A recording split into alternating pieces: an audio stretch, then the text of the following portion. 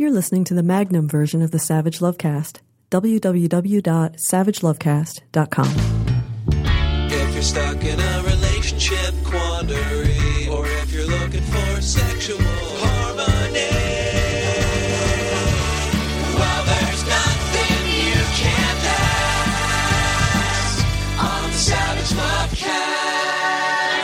Lovecast. So this amazing thing happened in Colorado.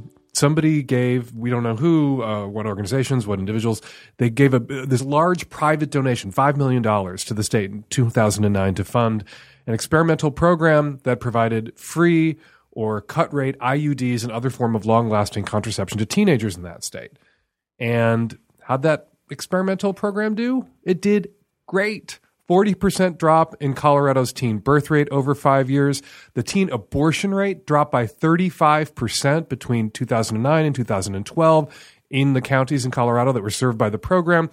And it saved Colorado all sorts of money, too. For every dollar spent on the program, the state saved an estimated $5.85 and money they didn't have to spend on welfare programs. There's a lot of writing about this program as people are beginning to assess it and see how successful it was last year. And I wrote this after reading these results, which are tremendous. The lesson in Colorado for conservatives ought to be this. You can be against abortion or you can be against contraception, but you cannot be against abortion and against contraception.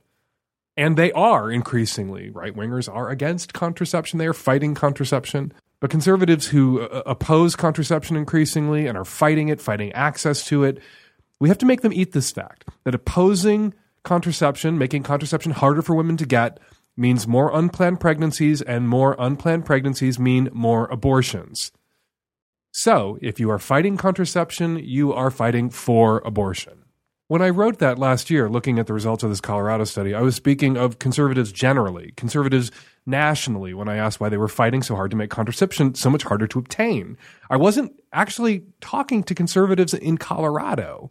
I figured that surely conservatives in Colorado, having seen the effectiveness of this program, having witnessed how dramatically it lowered the unplanned pregnancy rate, conservatives hate unplanned pregnancies, having watched the numbers of teenagers getting abortions in Colorado plummet, and conservatives hate abortion, and having seen how much money it saved the state, conservatives hate spending money on welfare, except for corporations and military contractors. I mean, this is a program that saved nearly $6 for every dollar spent and dramatically lowered the abortion rate too. Surely conservatives in Colorado wouldn't kill this insanely effective program, would they? Ha ha ha, of course they would, and they just did. In Colorado, a Senate committee killed the bill on a party line vote, with Republicans voting against it, that would have funded this program now that the private donation money has run out. And you're never going to believe what the reasoning is behind Colorado Republicans' move to kill this bill that lowered the abortion rate, lowered the unplanned pregnancy rate, and saved the state money. They're worried, quoting Representative Kathleen Conti, Republican Littleton, and I'm just going to quote her, "Are we communicating anything in that message of providing contraception that says you don't have to worry, you're covered? Does that allow a lot of young ladies to go out there and look for love in all the wrong places, as the old song goes?" She asked it, then she voted to kill this bill. So Republicans in Colorado are worried that this program is sending a message to young people that it might be okay for them to have sex. And Colorado Republicans hate that message, potential message, that misconstruing of what the program is all about, that some young Coloradans may engage in. They hate that message more than they hate abortion. That they are willing, they think abortion is murder and got to save all the babies. They're willing to kill babies if it means not sending that message. I'm trying to think if there was anything on the left where we were willing to drive up the abortion rate to make a point. We were willing to kill babies to make a point about climate change and global warming, that Republicans would not stop having a fit. Republicans would be having seizures all over the country and falling on the ground to point out the immorality and the moral bankruptcy of the left if we were willing to kill babies to make a point. And here we have Republicans in Colorado killing babies to make a point. They're going to drive the abortion rate for young people back up 35%. That is not an insignificant number. Going to drive it right the fuck back up because because somebody somewhere might be having sex for fun without suffering, without being punished. As Amanda Marcotte wrote at RH Reality Check, as the situation in Colorado shows, conservatives are willing, eager even, to keep the teen pregnancy rate sky high on the slim hope that doing so might scare someone sometime out of having sex. It suggests they want people to suffer unnecessary problems like STIs and unintended pregnancy to punish them for engaging in sexual activity. I would just add that it suggests, it proves that conservatives will happily kill all the babies if doing so will stop people, young people, poor people, unmarried people, gay people, from enjoying quote-unquote consequence-free sex. That is their term.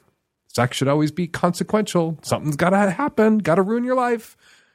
Because really, it's sex they hate. Sex for pleasure they hate, which is 99.99% of the sex that people have, including conservatives. And they fucking hate it. They hate all of it. They hate that kind of sex, the kind of sex that they themselves are having, more than they hate abortion, teen moms, and welfare spending combined. Knowing that some people out there having sex for pleasure without having their futures disrupted by unplanned pregnancies, or having their health compromised by sexually transmitted infections, or having to run through a traumatizing gauntlet of shrieking sidewalk counselors outside a clinic to get an abortion, that keeps them up at night. I'm shocked and angered, and it's stunning. And this isn't national news is appalling. I saw it get one mention, an aside, on the Rachel Maddow show, as Rachel was covering the Baltimore riots, rightly so, worked in just an aside about everything going on right now about abortion. And this was in there. And I had to get online and look it up. I could not believe it. I thought, honest to God, Rachel misspoke. That this program, of all programs, Republicans would go after and dismantle. Even I didn't think they would stoop that low. Even I didn't think they would do something that revealing of their true agenda, which is to punish people for having sex for pleasure and to kill babies. They're happily willing to kill all the babies. If it means communicating to people that sex for pleasure is always wrong, they will kill the babies. And they will be killing the babies next year in Colorado when this program expires, courtesy of the Republican Party. And now your calls. Hi, Dan. Straight female on the East Coast. I'm 25. I am dating the best, sexiest, coolest, most amazing human ever. We've been dating for a couple years. He's 31.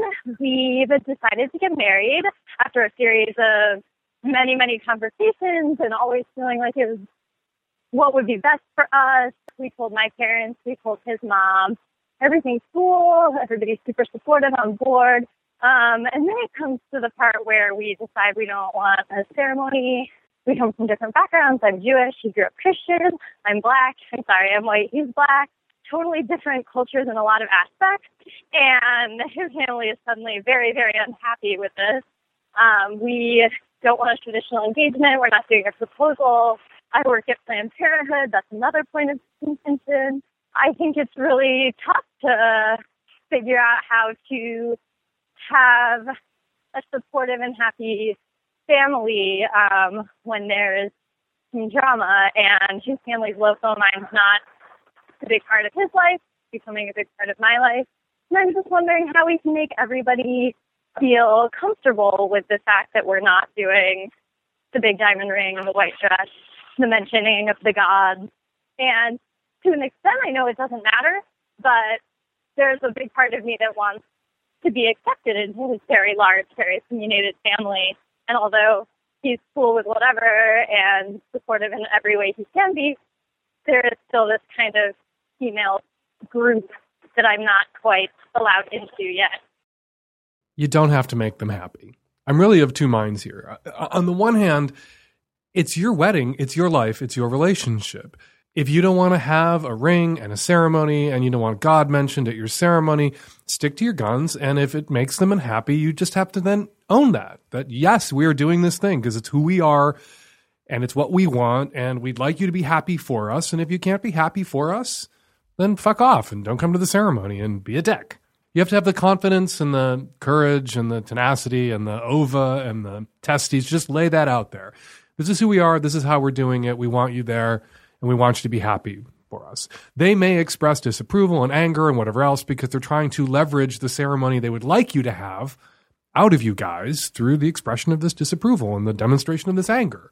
If that's not going to work, then you just have to power through it. You just have to put up with it until they realize that this tantrum isn't going to work, that they're not going to get their way, that they're not going to be able to impose on you to the ceremony that they would rather you have by being shitty.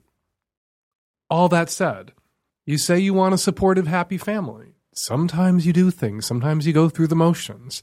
When my son was born, I got on an airplane with this infant and I flew home with my then boyfriend, now husband, then couldn't be husband, now can be and is, to Chicago where we had a baptism. We went to a Catholic church and we had him baptized. I am not a believer. I'm a cultural Catholic. As an expression of my cultural Catholicism, I could wrap myself around this. Terry is an atheist and an Episcopalian. And we did it because it meant a lot to my family. It meant a lot to my mother to put her grandson in the same baptismal gown that she wore, that I wore, that her father wore, that my great-grandfather wore. Meant something to her. And it was no skin off our noses. Really, it was a very small thing. They were so accepting of us. My mother, my whole family, so accepting of us and who we are, that this gesture in return to accept them and who they are and what family means and what family does. When there's a new kid, you have this baptism in a church, you put the kid, new member of the family, in this antique baptismal gown that everybody has worn, and you welcome them to the family with this ritual. And we did it, and it was lovely, and it cost us nothing, and it didn't turn us into Catholics, or turn Terry into a Catholic. I still consider myself Catholic. I like to call myself Catholic a lot just to annoy the Catholics who hate me and say I'm anti-Catholic. Hi there, Bill Donahue. Love your latest press release about me. Enjoyed it very much. So if you guys can go there, if you can do it, if you are really concerned about making them happy and it's not going to make you sad, because that baptism didn't make me sad. It annoyed Terry. It didn't make me sad. Fuck Terry. I liked it. If you can get there, if you can go there, then do it for them. Do it as a gesture. But if you can't, if it makes you unhappy, if it feels like you're compromising your values and who you are, then you're just going to have to stick to your guns and risk being disliked and power through the tantrum that it sounds like they're already having. Hi, Dan. 24-year-old female, bisexual. So I have a new boyfriend. We just started dating about a month ago, and I haven't dated anybody in like 4 years. And so this is kind of a big deal. And, you know, it's super great. We're super into each other. Like, everything is awesome. Except the other day, we were having sex and stuff, and it was great. And afterwards, he was like, you know, do you realize you, like, never touch my dick? And I had not realized that necessarily, except I guess I kind of had. And he was like, you know, I really like that. And I realized, I guess I've, like, always been sleeping with as many women as men, so, and I, like, love fingering chicks or whatever. I never realized that I don't really, you know how to give a hand job. And I skipped that step, and I give blowjobs, and they're pretty good, but, you know, I just, like, skip that step, so I don't know. And, you know, so then he goes to kind of teach me how to do it. I was trying to be all cute about it and whatever, and it just didn't work. And then I was, like, super self-conscious, and now I'm, like, you know, and I, like, didn't get off when we banged or anything, and now, like, I don't know what to do. Hi, Dan Savage. How are you? I'm good. How are you? Good. Do you have a dick in your hand right now? I don't, but I did earlier today. How'd it go?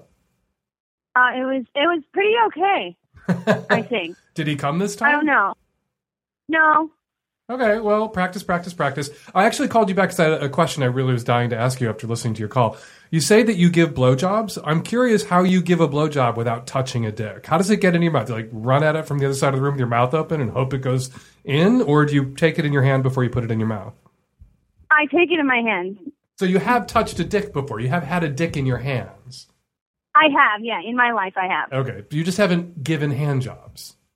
I just haven't given hand jobs, yeah. That's not necessarily a problem. Most people, when they get to partnered sex, are less interested in being jacked off than they are in being blown or getting to fuck. So I don't think your male partners are all smarting or sad that you weren't jacking them off in the past. But your current boyfriend, he likes to be jacked off. He likes a hand job now and then, and he's noticed that he doesn't get them from you. Yeah. Okay, so he needs to take some responsibility. Here's what you're going to do: the next time you give him a hand job, you're going to make a fist around his hand, and you're going to hold still, and he's going to fuck it until he comes. He knows how to give himself a hand job. He knows the pace, the intensity, the right angle, all of that works for his dick, right? Right. And so he can make all that happen for himself in your closed fist without having to fault you or guilt you or make you feel like you're doing it wrong. He can show you how it's done right. He can show you exactly how he jacks off himself, how to successfully make him come with a fist by using your fist to make himself come. Okay. So I think that's a good plan. You be still and stationary. He stands up. He fucks your hand. He fucks your fist.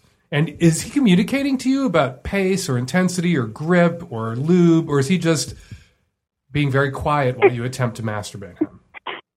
He's just being quiet, and I'm like sitting there, all like in my head, being like, I don't know if I'm doing this right. I'm pretty sure it's probably not. You guys need to go on Garfunkel and Oates' website and watch the hand job, I don't understand job song that they did about the hand job, because they don't know how to do it either.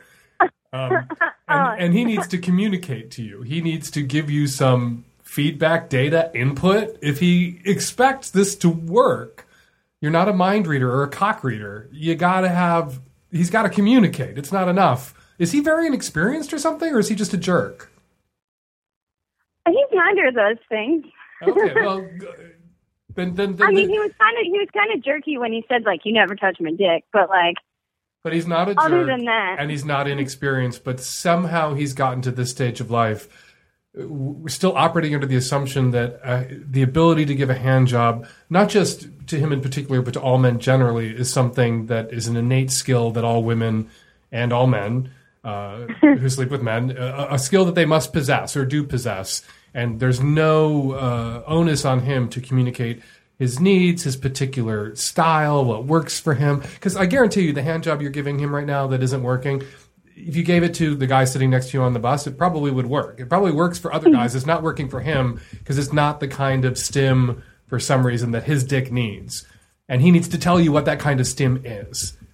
And if he can't communicate about it, he can show you. You close your fist. Then he does what he needs to do with hips and dick to make it happen for himself in your fist. Or he starts talking. If he needs to be flat on his back when he gets a hand job, if he needs to lay down when he gets one, then he needs to start communicating. Okay. How do I say this to him? Am I like, hey, you have to communicate with me? Well, then it like, sounds what should I say? It sounds like you need to start communicating. Also, you say to him, I need some input from you. I need to know, you need to tell me what feels good, what doesn't feel good. When you guys have penis and vagina sex, do you communicate? Do you say, oh, that feels good, this is working, yay, keep going? Yeah. Okay, so Totally. You can do it about penis and vagina. You can do it about penis and fist. Does this feel good? Okay. Is this working? Do you want it tighter? Do you want it looser? Should we use lube or more lube or no lube? Do you want me, running my bare hand over your glands? Or if he has a foreskin, do you want me moving the skin up and down and back and forth? What do you want? What feels good for you? It might also help have you ever watched him jack off himself? No. Do that. Oh, that's first. Step 1, tell them to masturbate in front of you. Step 2, masturbate him while he tells you what works. Step 3, if neither of those steps work, or if step 2 doesn't work after step 1, then you close your fist and you say go to town. And you stay perfectly still. And he fucks your fist. Okay. Good luck. Give us a call. Sounds like a plan. Do it tonight. Give us a call back next week so we can let everyone know how it went. Okay, great. Thank you. Bye. Hi. 24-year-old hetero flexible male here, calling about the topic of cunnilingus lockjaw. When you go for a while without going down on a woman, which happens, how do you deal with just the muscles being out of shape? You just go, and then the quality of what you're doing degrades because you haven't done it in a while, and then eventually you just have to quit completely. I love going down on women, so it's too bad. Tell me what you think. take little breaks, try different positions. If the woman that you're going down on is laying in bed on her back and you're between her legs and your head is sort of yanked back at a sharp angle so you can get your face in there, that may be exhausting after a while. Or if you're laying on your back and she's sitting on your face and bringing a lot of pressure to bear on your jaw, that can get exhausting after a while. Sticking your tongue out can get exhausting after a while. So shift up those positions to go at it at different angles. Will give your jaw little breaks and go for it. Just go for it. And there's no sin. There's no shame in having to take a little break. There's no shame in going down on somebody like crazy and then coming up for air and making out for a minute and doing a couple of other things and then keeping the pussy in play, keeping the clit in play, keep her fingers on it or your fingers on it, maintain the erotic tension and that plateau that you're at of arousal at that moment, and then dive back in. You can do that with pussy when you're eating pussy. Keep playing with the clit while you make out, do other stuff. If you're going down on somebody who has a dick and you're blowing them and your jaw gets tired, your mouth gets tired, you can take a break, you can go up, you can kiss them, you just keep stroking that dick so you don't lose the ground that you've already gained, so that they're still as close to coming as they were when you came off their dick or off their clit. And then dive back in for the last 30 seconds or last 2 minutes or whatever it is. And you win. You gave a great blowjob. You ate pussy like a champ. The mark of good oral sex is not once the tongue is there or once the mouth is on it, the tongue and mouth are not removed until climax. You can mix it up so that you have little rests and little breaks and you can keep going and it's still good oral sex. You will have no points removed from your score for taking those little breaks. Hi, Dan. Big fan from South Korea, living here anyway. And I'm married to a woman here. And I just wanted to ask you a question about what you would do in a situation where the sexual aspect of the relationship has gotten to the point where I've never been allowed to go down. I've tried to respect it. I've tried to do it sort of subtly, make my way while we're both horny or something like that, but she's really not into it, so I've given up. But now my wife's pregnant, and she's a wonderful person. I'm really in love with her, but the sex life has completely gone away. It's just totally, there's nothing there anymore. So I wonder, am I condemned to live the rest of my life, without oral sex and without the kind of affection that I'm used to, and give it up and then in the case of love. And at the same time, I'm not really interested in cheating because it's, first of all, dangerous and unnecessary because I do love and respect her. So what's my sentence? I feel like evil Judge Turpin here about to issue a decree from the bench. I don't know what your sentence is. It depends on what you're willing to put up with, I guess, which makes it not a sentence because you have to opt in. Sounds like you are either married to someone that you don't feel comfortable having conversations with about sex, or perhaps someone from a culture where they don't have conversations about sex and intimacy in a very explicit way. And you got to push through that. The person that you need to be talking to is the wife, that you have certain expectations and desires and needs. Cliche, I have needs, but you have needs and you want them met in this relationship, that you want to have a good and kicking, long-term, sexually satisfying, intimate relationship with your wife, and you love her and you want to be intimate and sexual with her and just with her. And you need to throw that all out there and see what she says. And unfortunately, I'm not her, so I can't predict what she might say. And I don't want to say that you wasted your breath calling me and saying these things to me. And I'm only reading this into your call because you don't say it, but it sounds like you haven't had these kinds of conversations with your wife. You need to, and you need to get on the same page about what her sexual expectations are, what yours are, what your cultural default settings are, and what her cultural default settings are. And if this is some sort of cross-cultural relationship, you guys are going to have to come to an understanding and a workable solution. You need to get on the same page.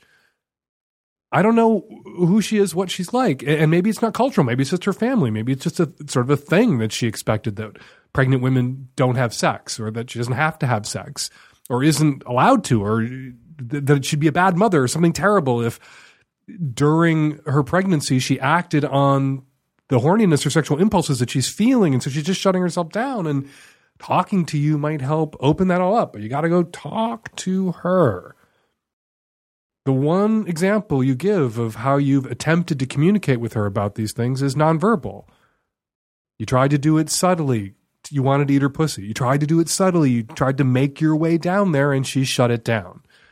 She wiggled away from you or pulled you back up, but I'm sure she physically communicated in that moment that what you were physically communicating in that moment, your desire that you were broadcasting them, not going to happen. But you guys didn't talk about it. You need to talk about it when you're not rolling around in bed. You need to have a conversation about it, a long, extended one. Not with me, with her. And only then will you be able to determine what your sentence is. Only then will you know now who you're married to. Now's a terrible time to figure that out. Now that you're married and your wife is pregnant, now you're going to find out if you're sexually compatible and if you're going to be sexually satisfied for the long term in this relationship. Wish I had a time machine. We'd go run the tape back and take you back to the courtship and hammer this all out before the wedding, before the fertilization. But better late than never. Get on it. Hi, Dan. I'm a 28-year-old male in Texas, straight male in Texas, or we'll see about that, I guess. So I have found myself very attracted to trans women, at least trans women who are, I guess what the term would be, passing. And I'm interested in pursuing some kind of relationship with someone like that, but I don't really know how one goes about that. You know, I know that there are trans people in gay bars, but, you know, whenever I'm in a gay bar, I don't seem to attract that sort of attention. I attract a lot of gay attention. So I don't really know how to do this, and I was wondering what kind of advice you might have. Joining me by phone to help answer this one, Chelsea Poe. She's an AVN-nominated trans porn performer, a writer, an activist. She was one of the 2015 Trans 100, and she's the first trans woman included on alt porn site God's Girls. Hey, Chelsea, thanks for making time for us today. Hello, thanks for having me. Okay, so this guy's question, 28-year-old in Texas, attracted to trans women, and the question is basically, how does he go about finding a trans woman to date? What's the advice for guys like him? I mean, here's the thing. I feel like so many people who come at it with that mindset, I need to try to find a trans woman. We're kind of everywhere. As much as you probably don't know, we're everywhere. I mean, we do all the same things as everyone. We go to Walgreens, we go to the grocery store, or anything else. We're on all the same dating sites everyone else is on. So he has the option of going to OkCupid, and there's many, many different options on the gender spectrum there. He can find a trans woman? Yeah, there are, yeah. But I don't highly suggest going up to a trans woman and being like, I'm into you because you're trans, because that feels fetishistic and kind of reduces her gender. Mm-hmm. So I think if you're into all women, just be into all women. And I totally think it's straight if a straight guy is into trans women because we're also women, you know?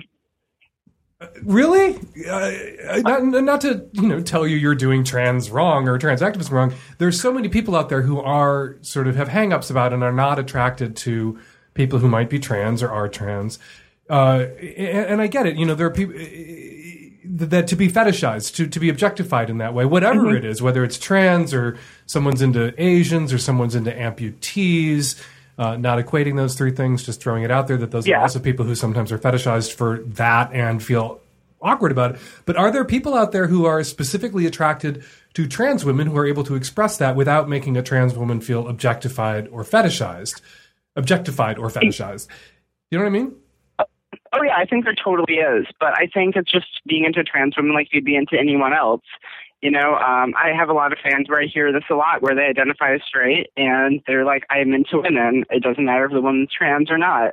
And, trans women are as much women as anyone else. But is it okay as any for other someone woman. to be attracted to trans women and specifically and only attracted to trans women and being very out and open about that? Or is that always objectification? If you're attracted to trans women, you also have to be attracted to cis women. It's not okay to just be attracted to trans women.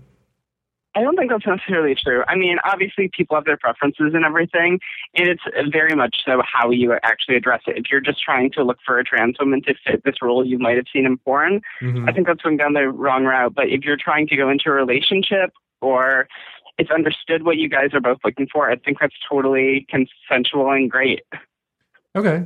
So beyond going to the dating sites and going to the places where women are, and some of those women are going to be trans, is there anything specific he can do that might up his chances? Because, trans women are a tiny, tiny percentage of women out there. What can he do to up his chances of actually meeting a trans woman out there in the world full of women? I mean, I think it's not necessarily trying to run into a trans woman because there aren't a huge percent of us. But I would say on dating sites, it's figuring out the best thing. But once you meet us, just treat us like any other woman. Of course, of course. Yeah, we don't want to be treated any differently. And that's why I feel like a lot of, especially mainstream trans porn, educates cis men into this feeling of, well, I'm into a trans woman. They're going to do everything I've seen them do on porn, and I have to be able to take a dick in my ass and all this other stuff. It's all such misconceptions because having sex with us is as different as having sex with all different kinds of women. We all enjoy sex in a completely different way. One thing I want to give him props for is that he uses the word trans. A lot of straight guys in places like Texas in particular, when I get their calls or I get their letters and they're attracted to or interested in or open to being with trans women, they use slurs. They use words that we're not allowed to use, right? Yep. And they're problematic, and I think a lot of them pick them up in porn. Because they're completely thrown around in porn a lot. Do you want to say these words so that I don't get in trouble for saying these words again? What are the words that they should not be using, that this guy, to his credit, did not use? I mean, there's a lot of words that cis people shouldn't use. You shouldn't use the T word, tranny. You shouldn't use the term she-male. You probably shouldn't use the term chick with a dick, he, she, whatever, down the list. And those words get thrown around. Those words get thrown around a lot in porn. It's considered a genre of porn. You see it on a lot of porn sites. For a lot of cisgendered straight guys, that is their first sort of exposure to and lingo download from like trans land. And you, as an activist, you've started a petition to try to fix that problem, to try to get porn companies to stop popularizing or normalizing the use of these terms that so many trans women find very deeply dehumanizing and hateful. Tell us about that effort and tell us about your petition. Well, first I want to say it's not only men who are getting educated through this. It's usually how trans women usually find out about transness in the first place when they're like first discovering porn and they see a trans person. So from day one, we're also being ingrained with these terms that we're not choosing for ourselves, that porn is essentially putting onto us. I started my petition in November. I do mainly queer porn, which I've never released any of my own DVDs with any slurs being used. And that's really important to me. So what does the petition say and what's the goal? The petition is to push for non-trans owned sites to stop using transphobic terminology to stop profiting off of trans bodies. So essentially, these companies who are owned by white men who have made millions of dollars off trans bodies are really putting those trans bodies in a kind of psychic and sometimes physical danger by completely by propping up and promulgating these terms that are dehumanizing. Your beef is here you have these companies that are profiting off trans performers, trans bodies, people who are attracted to trans bodies and want to watch this porn, at the same time that they're making the world a less safe place for the performers that they're making this money off of. Yes. It's a really huge issue because we really don't have an option in porn to be anything else. We don't have a say in any of these terms for the most part unless you start your own company, which I essentially just started making all my own stuff because I didn't want to be labeled as a she-male. I didn't want to be labeled as a tranny because that's not me. That's not my sexuality. but we just don't have an option. We haven't never had a real option in this industry. You've been pushing this effort since November. Have you met with any success? Have any of the companies listened and changed the way they market the pornography they produce? Yes, a few have. Kink.com has switched their terminology. When you type in Gmail on Kink.com now, it actually brings you to a page that educates you and says, this is actually a slur to trans women. Don't call trans women this. There's a site that they didn't change their name, but they changed all the terminology on their site. It's a site, if you still have the problematic name, it's called Gmail Strokers. But they changed all the terminology on their website from tranny, shemale, and TS to trans woman and trans girl.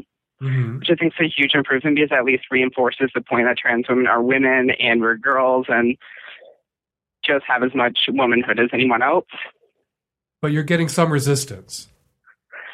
Yes. Groovy Productions, Devil Films, Evil Angel, and Bob's TV Girl still use them. Actually, earlier this month, this last week, Groovy Productions actually attacked the Trans Lifeline because they wouldn't accept money from them because of their terminology. So and released this huge... It's Grooby with a G? Yeah, Grooby, Grooby. Groovy Productions. They offered to make a donation to the Trans Lifeline, which is like the Trevor Project for trans people. It's a crisis hotline staffed by trans people for trans people. And they refused to take the money? They took some amount of money, but essentially Groovy wanted to have all their flyers on their website so people could donate through there. And it's trans women run, and they didn't feel comfortable with tying a brand that uses shemale and has some notorious problems with their trans performers. So what do they say? These companies, Kink.com and some others listened, and to their credit, that's a great idea what Kink.com is doing. If you search Gmail, it takes you to a page that educates you. That's awesome. These companies that are resisting, that are, not listening, that you've asked to change, to stop using these terms, what are their justifications? What are they telling you? Why won't they make this change? It's been a lot of different things. One, they say it's money, that no one's going to want to buy trans porn if it's not labeled as shemale, which I disagree with because I've released all my own DVDs, which have been super successful without using any of the terminology. Another reason is it would take actual physical time to, you have to, changing URLs is actually a pretty hard thing to do. It does cost some money. It will take a few weeks probably. But even just changing the terms on the website, like what Sammy Mancini from Shemale Strokers did, that took an afternoon. That was 2 days into the petition. He sent me an email and he's like, hey, I appreciate you doing this. I changed them. Here you go. It was like an afternoon. Where's the petition for people out there listening, like this caller in Texas, particularly guys out there who dig this kind of porn? Where is this petition? Where can they find it? And I'm telling you all who like trans porn, who are attracted to trans people and other people, to go sign it. Where can they find it to sign it, Chelsea? You can sign on change.org. It's give motivation to change the use of terms used in mainstream trans porn. You can find it also through my Twitter. My Twitter is at ChelseaPo666. And you can also find it on my website at chelseapo.com. Just chelseapo.com.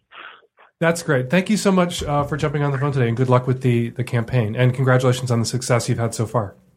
All right. Thank you so much. Thanks for having me. Hi, Dan. I'm a polyamorous, and I'm living with two partners. We're very happy together. We've been together for 4 years. The relationship is pretty open, but I'm usually the one who have partners, and they're both aware of it. Recently, a friend reached out from the past, someone I knew, 5 years ago, 6 years ago, and she's in a monogamous relationship. Not very happy with the boyfriend she's currently in a relationship with.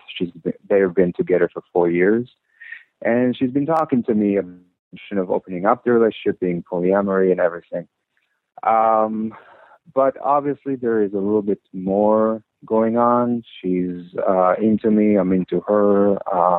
Last time we dated, we held hands. I almost kissed her, and I told her that I don't want to go further because she's going to probably feel guilty. And she told me she has all these feelings toward other guys.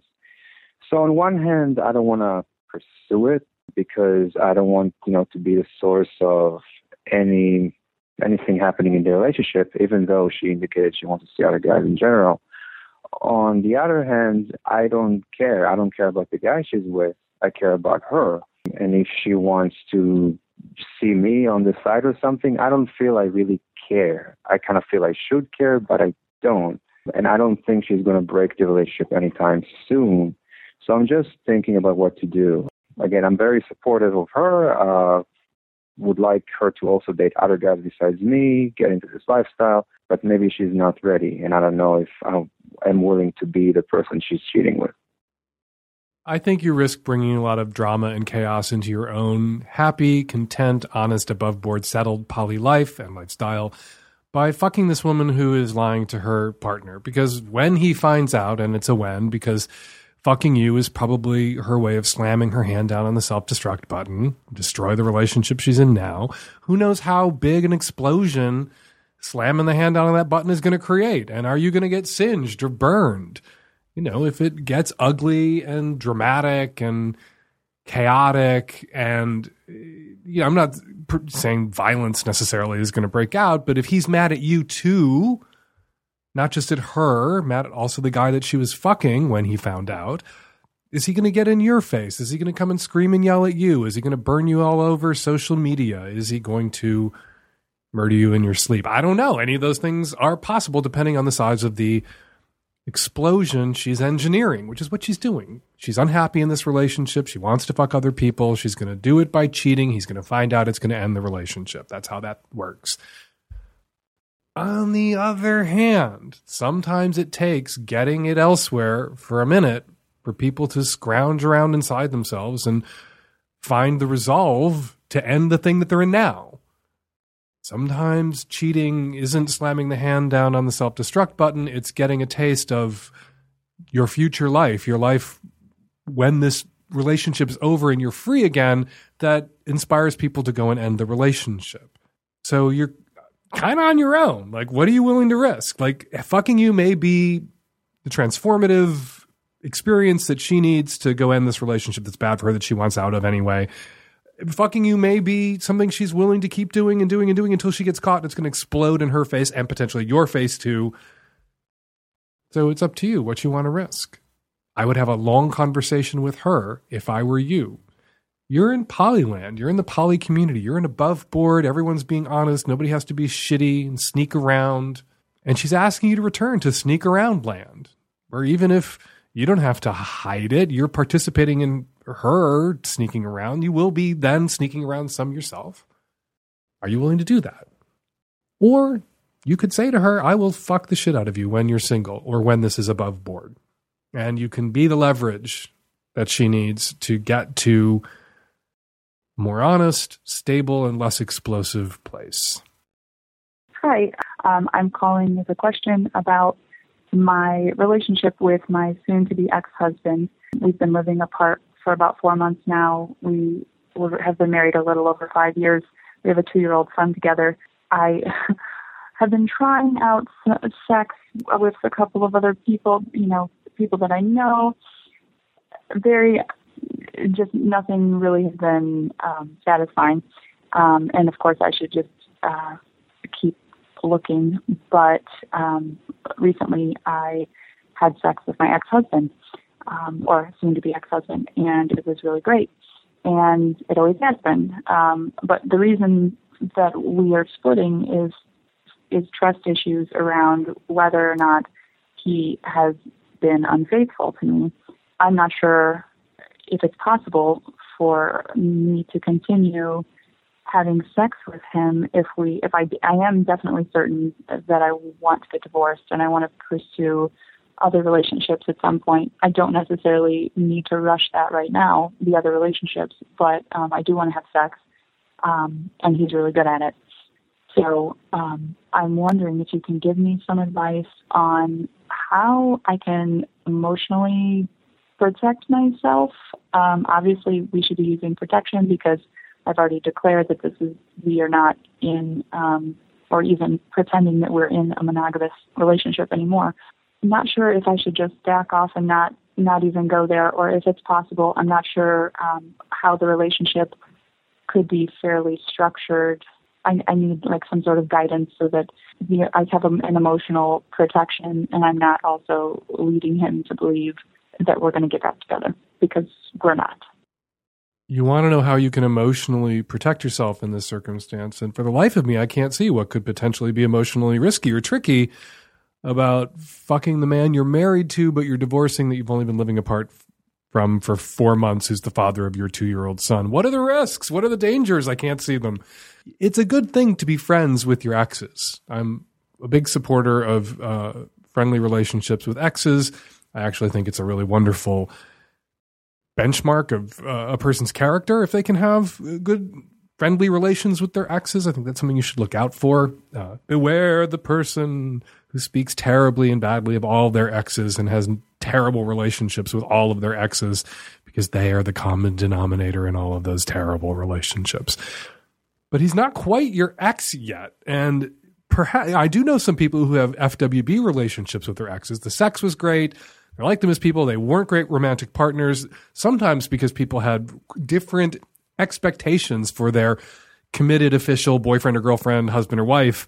And the person who was a perfectly adequate sex partner and buddy fell short of those expectations. So they got rid of them rather than maybe shifting their expectations a little bit and expecting maybe less or something different, which might have made the relationship go. But if he's not who you want to be with, but it is possible to have an FWB arrangement with your ex. It might be easier to make that arrangement and have it feel less emotionally fraught if it hadn't been just 4 months since he moved out and you guys were exes, officially, formally, legally exes.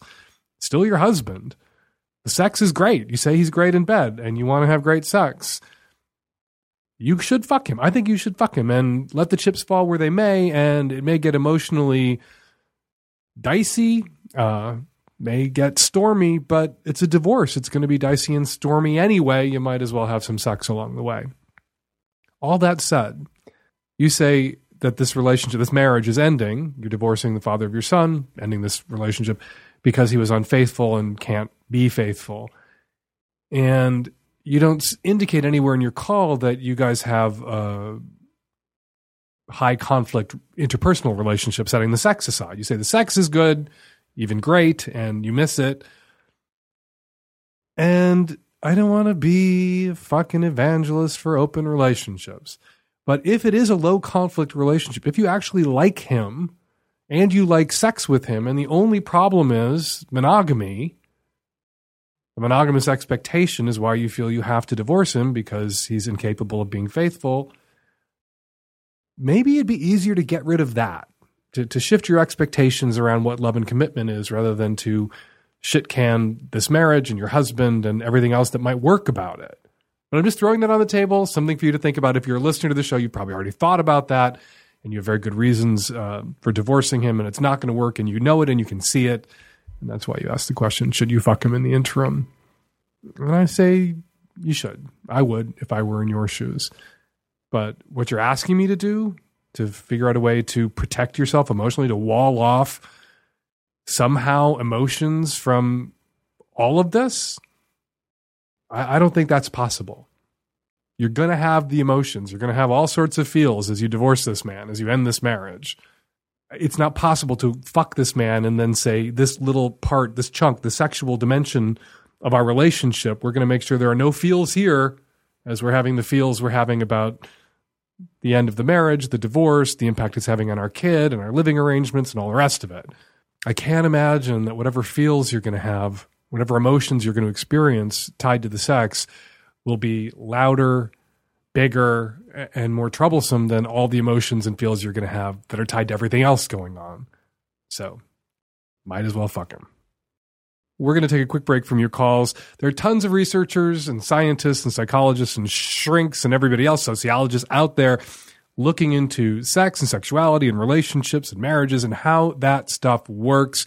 When one of them releases the results of a study that we find interesting, we invite them on a show for a little segment called What Do You Got?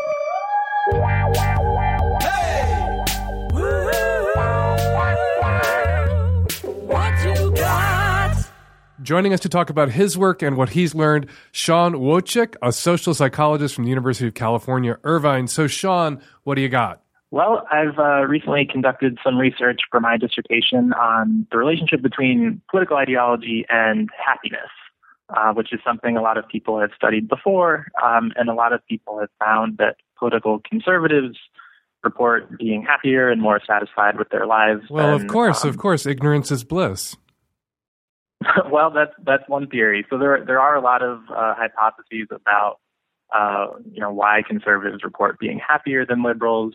Your hypothesis is one. Other people have said there are personal, social, and cultural values that are unique to conservatism that make people happier. Other people say it's about their sense of agency and optimism. Mm-hmm.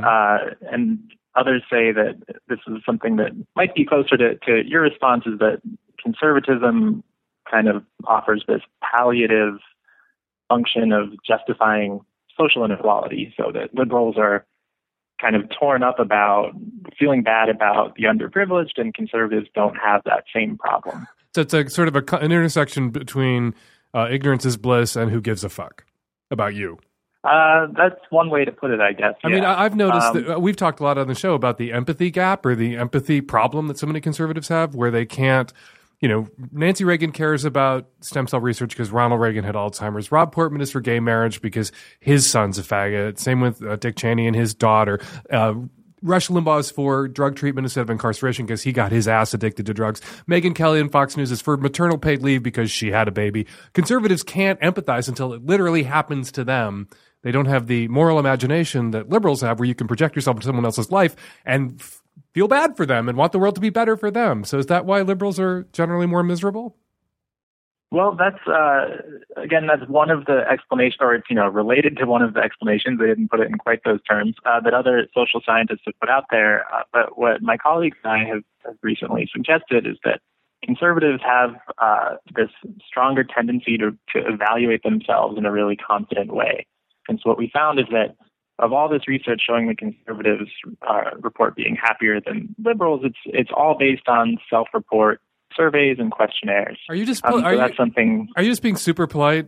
You're trying to say they're lying? Like they're lying about climate change and evolution and the risks and dangers of gay marriage? They're just lying about this too?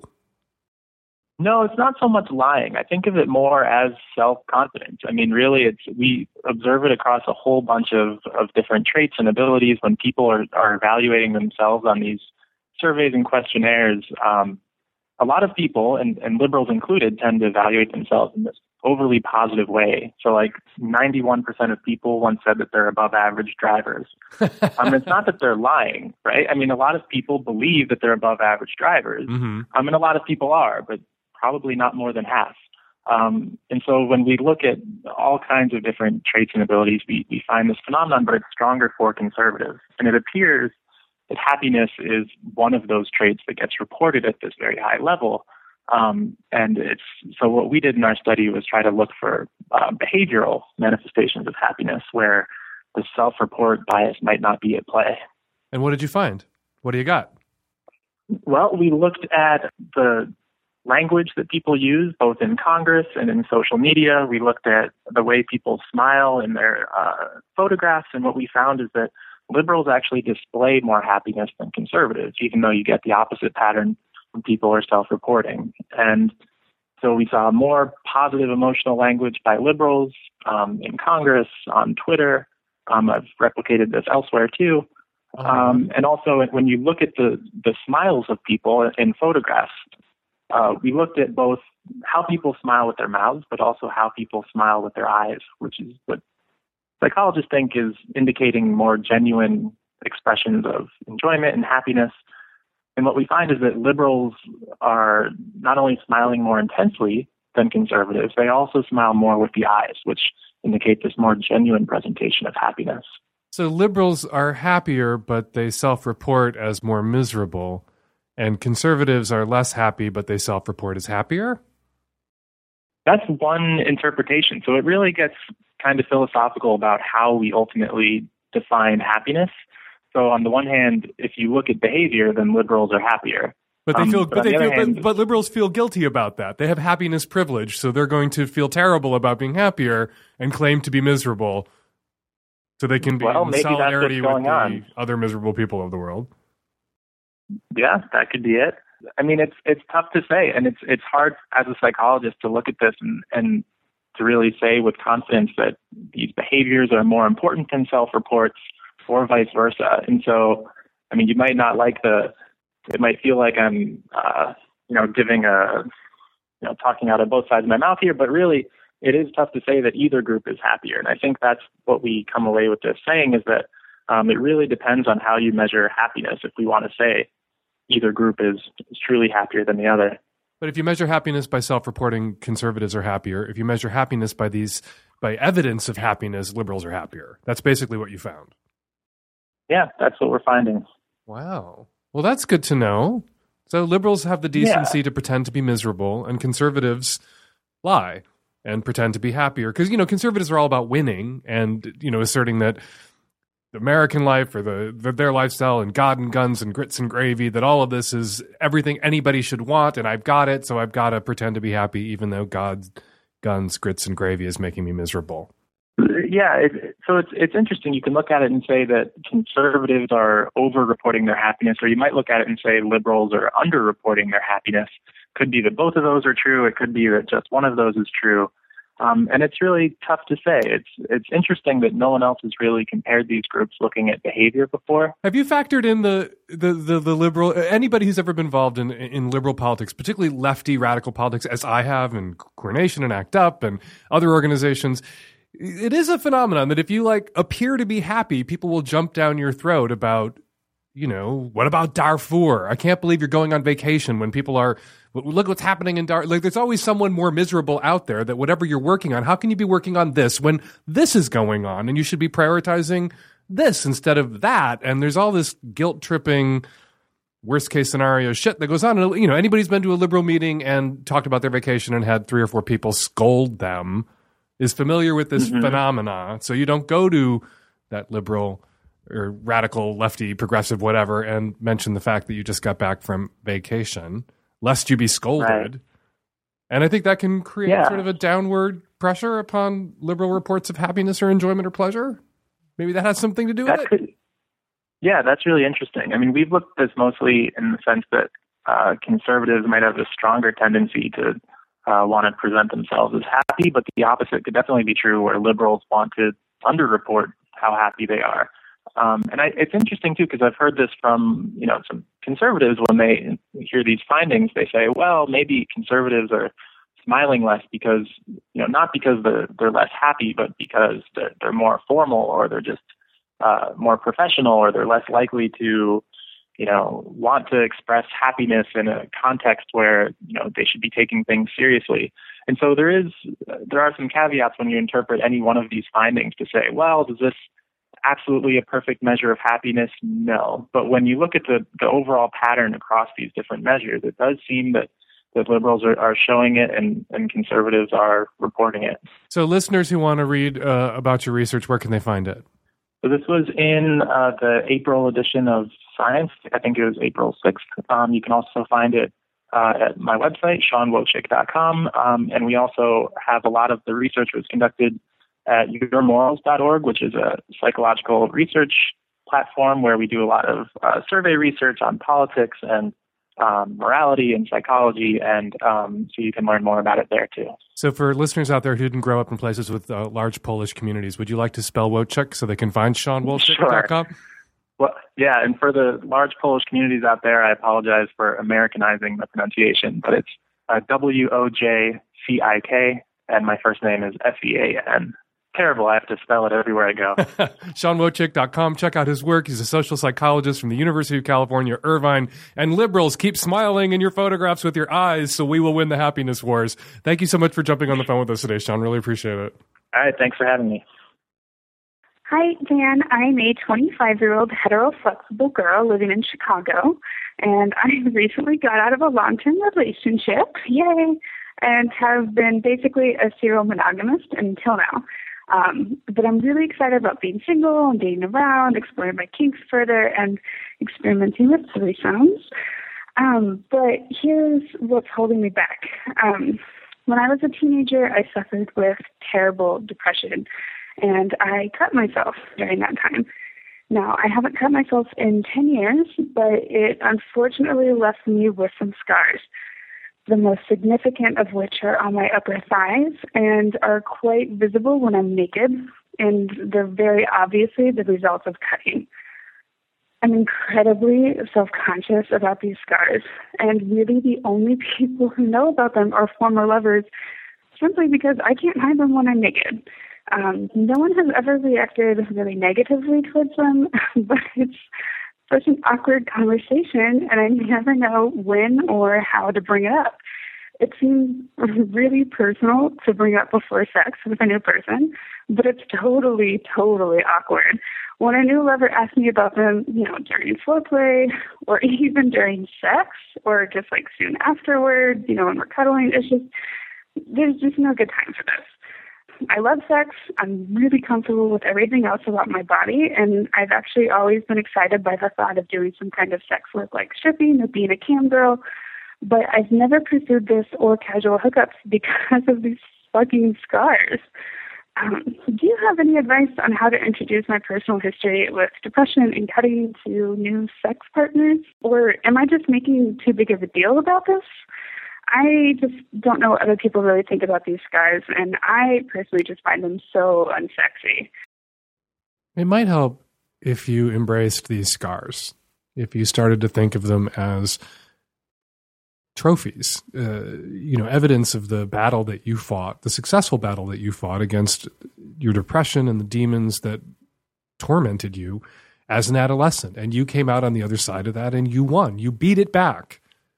And you have some battle scars, and they're evidence of that journey, that triumph of yours over depression, over those impulses, over you conquered your demons, and here are your medals. And you can run from them, you can be self-conscious about them, and that's not going to change anything. It's just going to put a stumbling block in your path.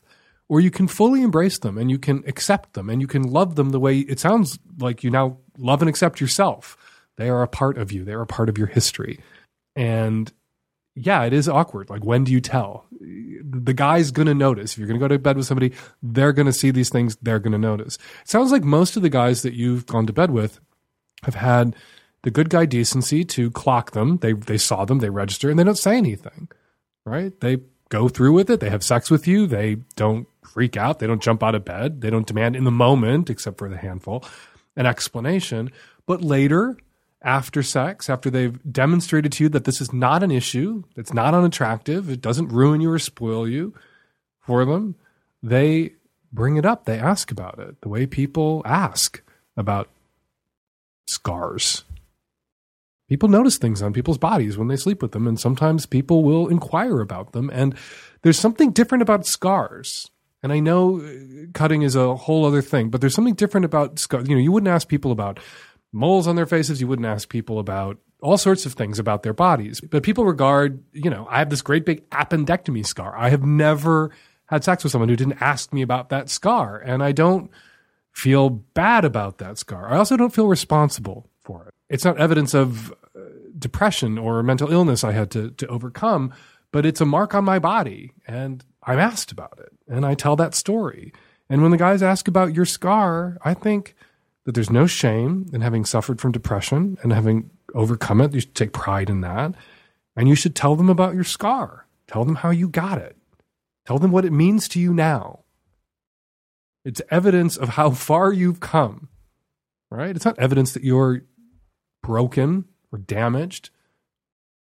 The age of that scar, the age of the last one, and the years that have passed, the years that have elapsed between that last one and now, are evidence of how healthy you are and how together you are. You can track it, you can date it. And you should toss that out there. I wrote a column years ago to this woman who was struggling with this issue, that she had scars from cutting, and they were on her legs and on her arms. And she didn't know what to do, and she wanted to have sex with people. And I wrote, part of my answer was, I think most guys will be understanding about it. That's the first thing I said to her. And it's true of your experience, caller, is it not? Most guys have been perfectly understanding about it. I do think most guys will be understanding about it. People have a way of forgiving and or overlooking imperfections in people that they're attracted to. Also, part of dating and mating is making yourself vulnerable to another human being, putting your trust in that human being, and showing that human being your literal and your figurative scars. Any guy you show and tell will want some reassurances that you're not cutting yourself anymore, that you've gotten help, that you're not made of glass, and that you're looking for a boyfriend or a sex partner, not a therapist. And you can provide all that. That's what I told that girl 16 years ago in Savage Love. And that's what I'm telling you now. Sounds like you're in a better place. You seem less conflicted, less shut down than that reader of my column was when she wrote me. And if you're out there listening, I hope things are great with you. But the advice I gave her so long ago, I wanted to share with you too. And you got to love it. You got to embrace it. You got to love your body for what it is. And like somebody who is HIV positive, like somebody who has healthy kink, or somebody who is X, Y, or Z, this can be a magic wand for you. This is something that you can use. Somebody has herpes, somebody has HIV, somebody who has a thing that's hard to disclose. And people get self-conscious about that disclosure because they fear rejection. Embrace that rejection. Run toward it, because that, if you change your attitude about it and you regard it as this magic wand, this superpower, that when you share this detail of your life, of who you are, of what shaped you and made you the person that is in their bed with them then, or about to be in their bed with them, when you tell them this one thing about you, their reaction tells you a great deal about them. If they freak out, if they're cruel, if they're assholes, look at what you've spared yourself. You don't have to hang out for long to figure out that this person is an asshole. If when you disclose that you're HIV positive, they freak out with all this stigma, shame, and phobia, you're like, oh, okay, thank you very much. Goodbye. Back out of the room. Leave that, get away from that crazy person. Same thing for you. When you reveal this, they freak out. In a way, they've done you a favor. They're not the right guy for you if they can't handle this detail, if they can't love you, be caring, thoughtful. That's not somebody you want to be in bed with generally. Anyway, I'm going on too long. I feel for you. Good luck. Hi, Dan. So I recently heard about this phenomenon called ASMR. Russell Brand did a piece on it earlier this week on his YouTube channel, and in that piece he was comparing and contrasting ASMR and porn, and I'm fascinated. I've since read up on it and watched a bunch of the videos, and as far as I can tell, it's all about sensuality and the senses and relaxation. But I'm curious because, of course, sensuality and sexuality are crossover and meet in many places, and I'm just curious, like, what percentage of the people who are really into it are sitting there in front of the screen jerking off? Like, how sexual a phenomenon is this, actually? I'm really curious what your take on that is, or what you know about that. It's the kind of thing I can imagine, like, you could hire a sex worker to come and do an ASMR session and jerk you off while they do it. I don't know. Is that a thing? I'm totally fascinated and curious. So what do you know about that, Dan? Thanks. Everything I know about ASMR, I learned after listening to your call and Googling around a little bit. I did know this before I started Googling around.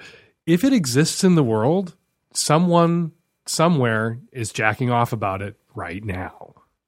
So that whispering is a thing that exists. Someone somewhere is jacking off about whispering. Little crinkly sounds, running makeup brushes over microphones. Yeah, that is a thing that exists in the world. So we can infer, as it is a thing that exists in the world, that someone somewhere is jacking off about it. People are jacking off somewhere right now about things that don't exist in the world. My favorite example, as ever, centaurs. They don't exist. People jack off about centaurs all the time. I talk about centaurs so much people now think I jack off about centaurs. I do not, for the record, jack off about centaurs. But somebody right now somewhere is jacking off about centaurs. I watched the Russell Brand video that you mentioned. Fascinating. His take on ASMR. The fact that there's so many videos on YouTube of very conventionally attractive, very skinny, pretty girls whispering And for some tiny percentage of people, men and women, this is their pornography. Enough of them out there, however tiny the percentage, to create the demand that now there are ASMR stars. It's a thing. What do I know about it? It's a thing. It's kind of a fascinating thing. Human beings and our seemingly infinite capacity to go perv on whatever. Fascinating stuff. Exhausting, too, also, because it's just one more thing I'm going to have to keep track of and know about. I'm ashamed to see that the Daily Beast and some local TV news station found out about this before I did, but I rely on you sometimes, listeners and callers, people who read my column and send me emails to keep me up to date. I learn as much from you guys as you guys learn from me, if not more. Pardon me, if not more. Hey, Dan, I've got a comment for the caller who really wants to give his wife a facial. I've always been pretty opposed to facials, but when an ex-boyfriend really wanted one, I agreed as long as we did it in the shower. One of the biggest issues for me was the thought of a mess and dealing with the cleanup afterwards. No cum in my hair, please. So doing it in the shower and being able to immediately wash up afterwards worked for me. Maybe easing into things this way will make her more willing to give it a go and possibly take it to the bedroom after she sees how happy it makes you. Either way, please don't expect this to happen every time we go. Good luck. Hey, Dan, I'm calling about episode 444, where you compare cunnilingus with a facial. I think that's just silly. I love to eat pie, but I would not want anyone to throw a pie in my face. Hi, Dan. This is in response to the man who was questioning whether facials were inherently degrading and misogynistic to women. And I just have to say, I'm a feminist. My boyfriend is definitely a feminist. And we definitely enjoy having some dirty, kinky stuff where he comes on my face. And it's great. I love it. I don't feel degraded or ashamed. And even if I did, that would be okay, too. I especially love it when after he blows a load in my face, he licks it off my face. That's really fucking hot. Hi, Dan. This is the woman from the last episode whose rabbi father was coming to her defense. So I just wanted to say that I talked to my parents and the defense went fabulously. They were super supportive. And actually, we all just listened to the podcast yesterday, well, just the section with my question, because my parents were there. And my dad wanted to point out that Judaism has a great attitude towards sex. He said that Gershon Shalom, who is the great expert on Jewish mysticism, pointed out that it's the only major religion that in no way promotes or celebrates celibacy. And we're going to leave it there. 206-201-2720 is the number. If you want to record a question or a comment for a future show, give us a buzz, 206-201-2720. The call for submissions is up for Hump Fest 2015.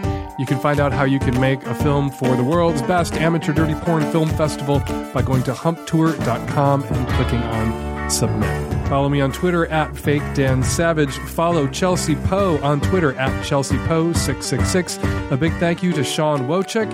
And thanks to the Wet Spots for their What You Got theme song. And check out their other music at wetspotsmusic.com. Quickly before we go, a tweet from Michael Stewart at Mike_J_Stewart, who tweets, stuck in Kathmandu airport for hours, binge listening to Savage Lovecast is the only thing keeping me sane. That's heavy. Mike, we're glad that you're getting out of Kathmandu. Our hearts go out to everyone in Nepal who suffered in the wake of this earthquake. It's devastating. Glad that the Savage Lovecast helped you pass the time in the airport. I kicked in some money for the Nepal relief efforts. I hope everyone else out there listening kicked in a little bit of dough too. Savage Lovecast is produced every week by Nancy Hartunian and me and the tech-savvy at-risk youth. We will all be back at you next week with another installment of the Savage Lovecast. Thanks for downloading.